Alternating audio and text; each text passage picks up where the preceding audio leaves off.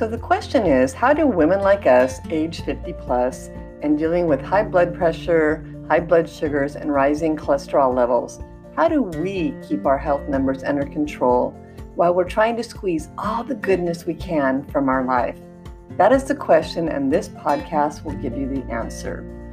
Join me as I uncover the secrets of living a plant-based lifestyle, including how to avoid taking medicine simply by eating whole foods, shed the extra fluff around your middle without being hungry or joining a gym, make big lifestyle changes even if you think you have no willpower. Eat food you love with no portion control. Let's get your doctor to say, wow, whatever you're doing, keep doing it. All this without meds or restrictive dieting. I'm Robin Wong, and welcome to No Pills, No Hunger.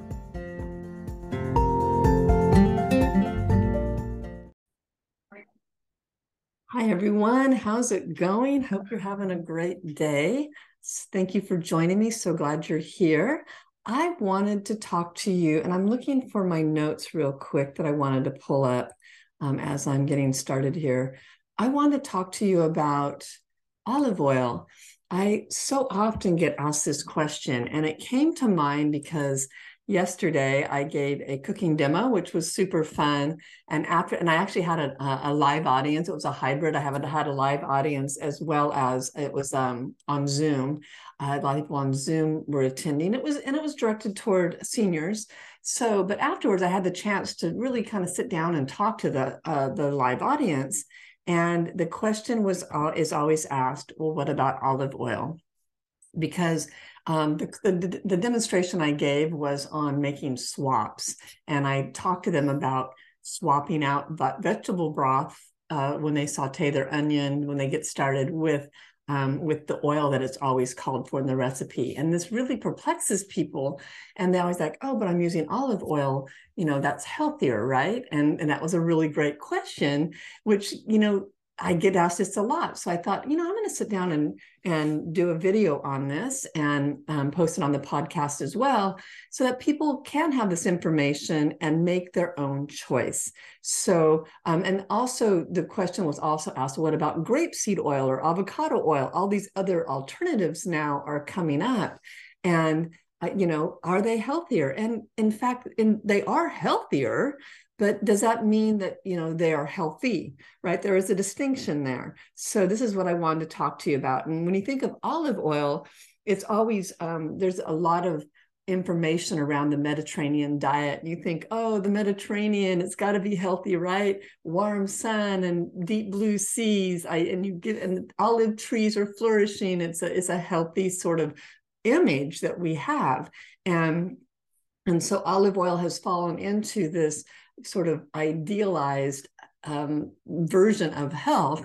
And so I think that's why a lot of people start leaning on it. And it certainly does have more poly and monounsaturated fats in them. And so, but I just want you to realize that is it really helping our health? Is it protecting us from heart disease like we hope? And does it really deserve that reputation of being heart healthy?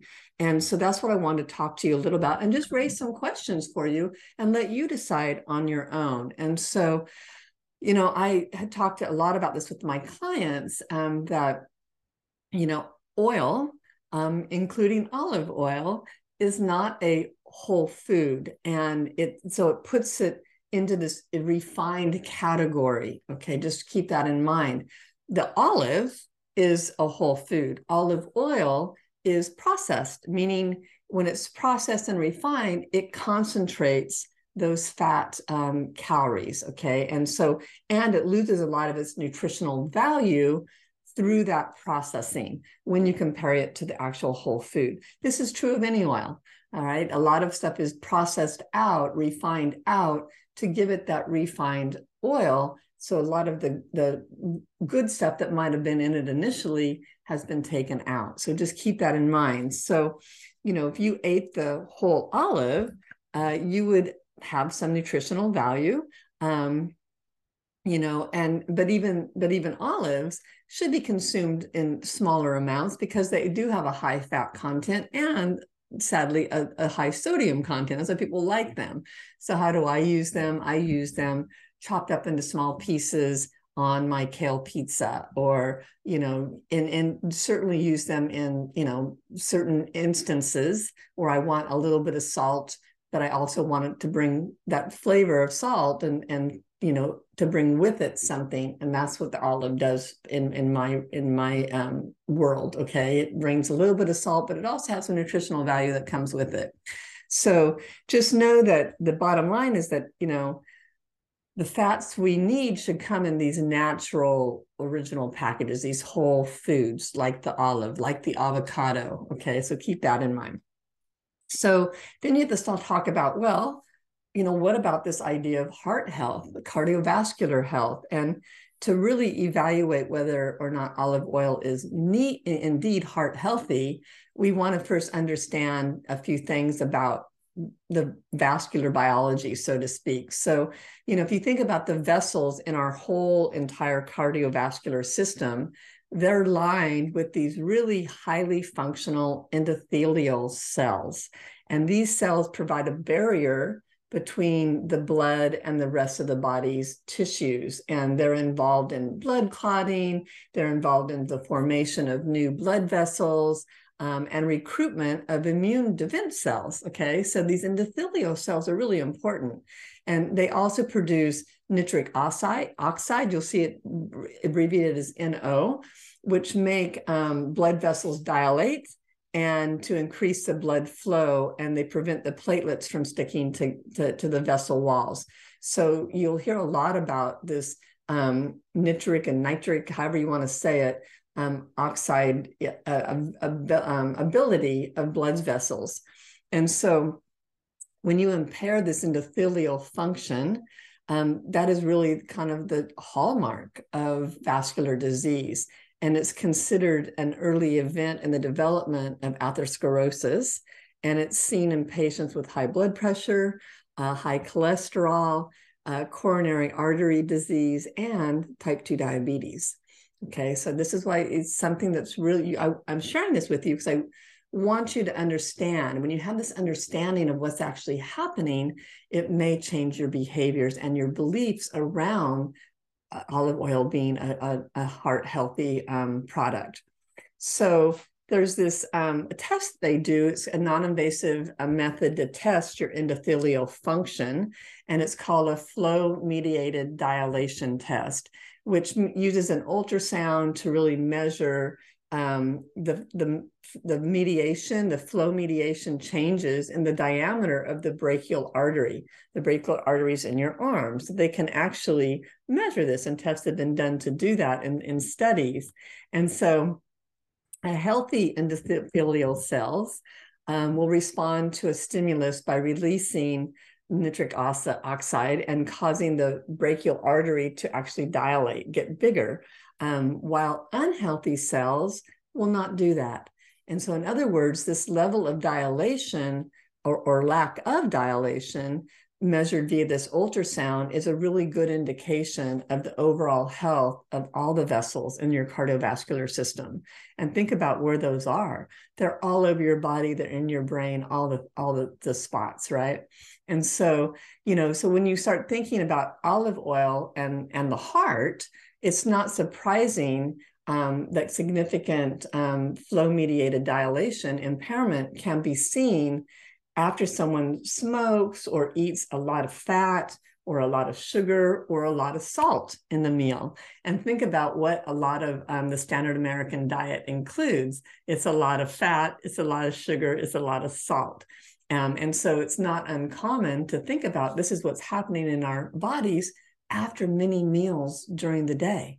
Because it's not just one meal that we eat that way, it's multiple meals, especially if we're eating out. So this flow-mediated dilation, this impaired FMD, as you might call it, is also detected when someone suffers from mental stress or a chronic disease like high cholesterol or diabetes. This is happening. So then the question, has to be asked, so what's the effect of olive oil, right? Aren't you dying to know? What's the effect of olive oil on FMD, flow-mediated dilation. And so just know that all oils, both animal oils, plant-derived oils, tend to worsen this endothelial function. Literally within hours of ingesting fat, these arteries will stiffen and the ability to dilate is actually impaired. Okay, this is the part I want you to really understand. There was a 1999 study measuring flow-mediated dilation after the ingestion of a high-fat meal, and it was reported a 3-hour decline in this dilation, okay, after subjects ingested a traditional meal of, say, a hamburger and French fries or cheesecake. And everybody's like, oh, no problem, I don't eat that, right? Well, oddly enough, olive oil was found to have the same sort of impairment to endothelial function as the rest of these high-fat meals. Okay, so just know that. So in a 2000 study, it showed a similar detrimental effect on endothelial function after the intake of olive oil, soybean, and palm oils. So we're not just singling out olive oil. I want you to think of these other oils as well, okay? So then the question always follows up on this. Yeah, but it's okay because I only use extra virgin olive oil. Isn't that a healthier choice? And there was another cohort study done that was designed to measure the effects of the Mediterranean diet as the primary prevention of cardiovascular disease. And extra virgin olive oil was shown to be better than regular olive oil, but neither significantly reduced heart attack rates. Okay, and that's what we're going for. So, other studies reported similar findings showing that extra virgin olive oil damages endothelial function, just like its regular olive oil counterpart. And so there's a bunch of different studies that have been done. One was done, I think it was the PeriMed study. It was a really large study that was looking at cardiovascular disease and put people in 3 groups. They had the Mediterranean diet using extra virgin olive oil. One ate nuts, okay, and added about 0.5 pounds of nuts per week. And the third was told to reduce their fat intake, but they actually, in actuality, did not.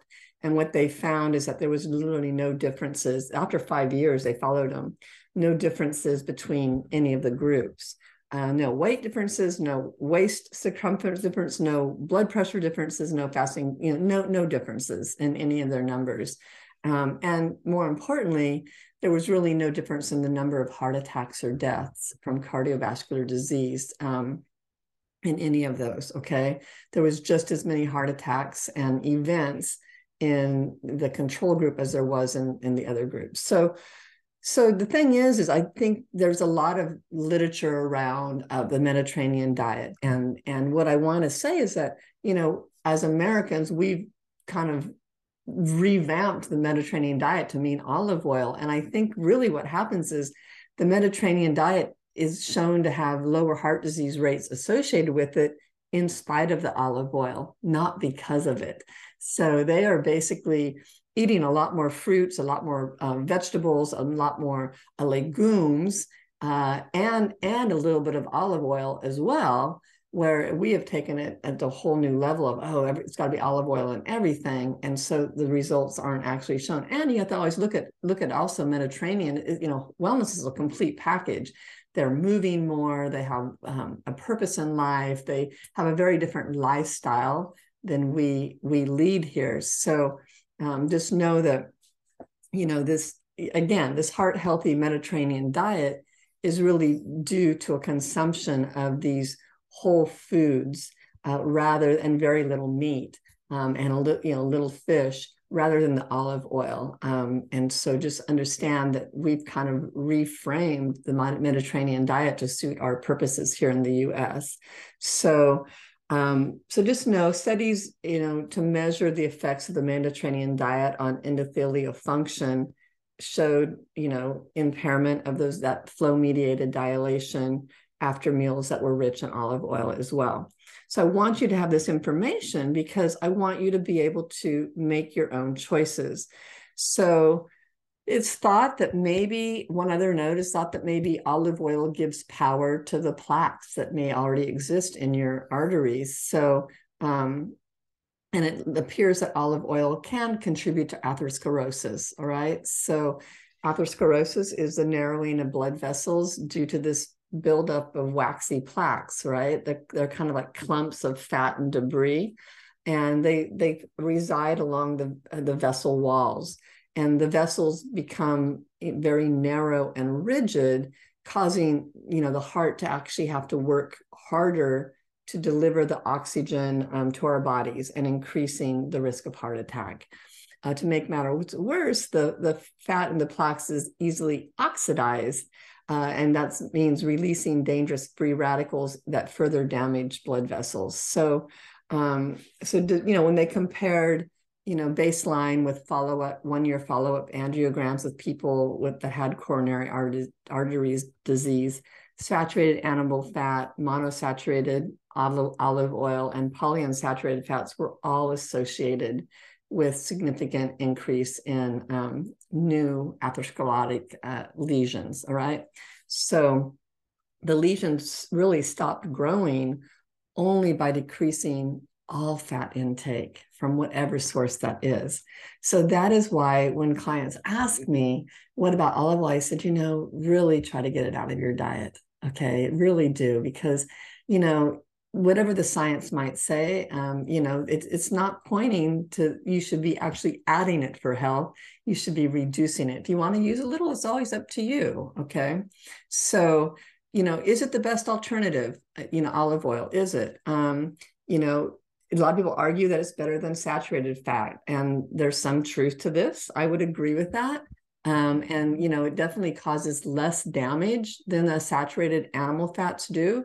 Olive oil versus butter, I would say if you have to do one, choose olive oil. But it's important to note that there's that less damage is still damage. So this is where I turn it over to you. What are your health goals? What are your concerns? What are your numbers showing? And so if your numbers are showing that, you don't have any atherosclerosis, you don't have any hardening of the arteries, whatever, you might be able to get away with more. Someone else that doesn't have that luxury really should pay attention and reduce it and get rid of it. Okay. So just know that, I offer this information for you to make the best choice for you. Okay. You to make the best choice for you. And it's always about, what you want to add in to keep the enjoyment of your food in your life, but also to really, reach your health goals and be the healthiest you can possibly be so that you don't have problems down the road. And so as hard as it can really be sometimes to limit these food items, saturated fats and olive oil, choose your hard, basically choose your hard. It's also hard to be sick. Okay, not to scare you, but it's also hard to be sick and debilitated, wishing you had done more later or earlier. Okay, so just keep that in mind. Just know that when you're leaning into whole grains, legumes, beans, lentils, peas, soybeans, vegetables and fruits and nuts, these are really the foods that are going to be health promoting, and you can learn to enjoy them just the way you enjoy other foods. It just takes a paradigm shift. It just takes a little bit of a paradigm shift and learning to cook them in ways that you like, because many of our food habits are just that. They're habits that were taught to us. Our tastes were developed. And I would argue that many of us don't actually taste our food. We gobble it down. That's a whole another topic. So anyway, I just wanted to share this information with you on olive oil. You choose what's best for you, but now you have the information and you can make the best choice for yourself. Okay, bye everyone. Have a good day.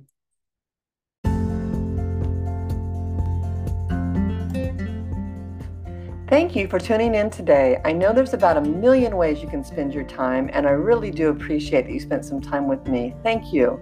If you got something out of this episode and know someone who would also appreciate it, make sure to share it with them. We are all trying to get healthier in order to live well, and you can show them you care about their health by sharing these messages. Want to start improving your health today? One place I like to start with clients is breakfast, since morning habits are the easiest to build. That's why I created a guide called 3 Breakfasts to Lower Blood Sugars, which includes easy, delicious recipes for my favorite meals to start the day. Pick it up today for free at page.nutritionwithrobinrdn.com/guide, or click the link for 3 breakfasts to lower blood sugar in the show notes. Thanks again, and see you in the next episode.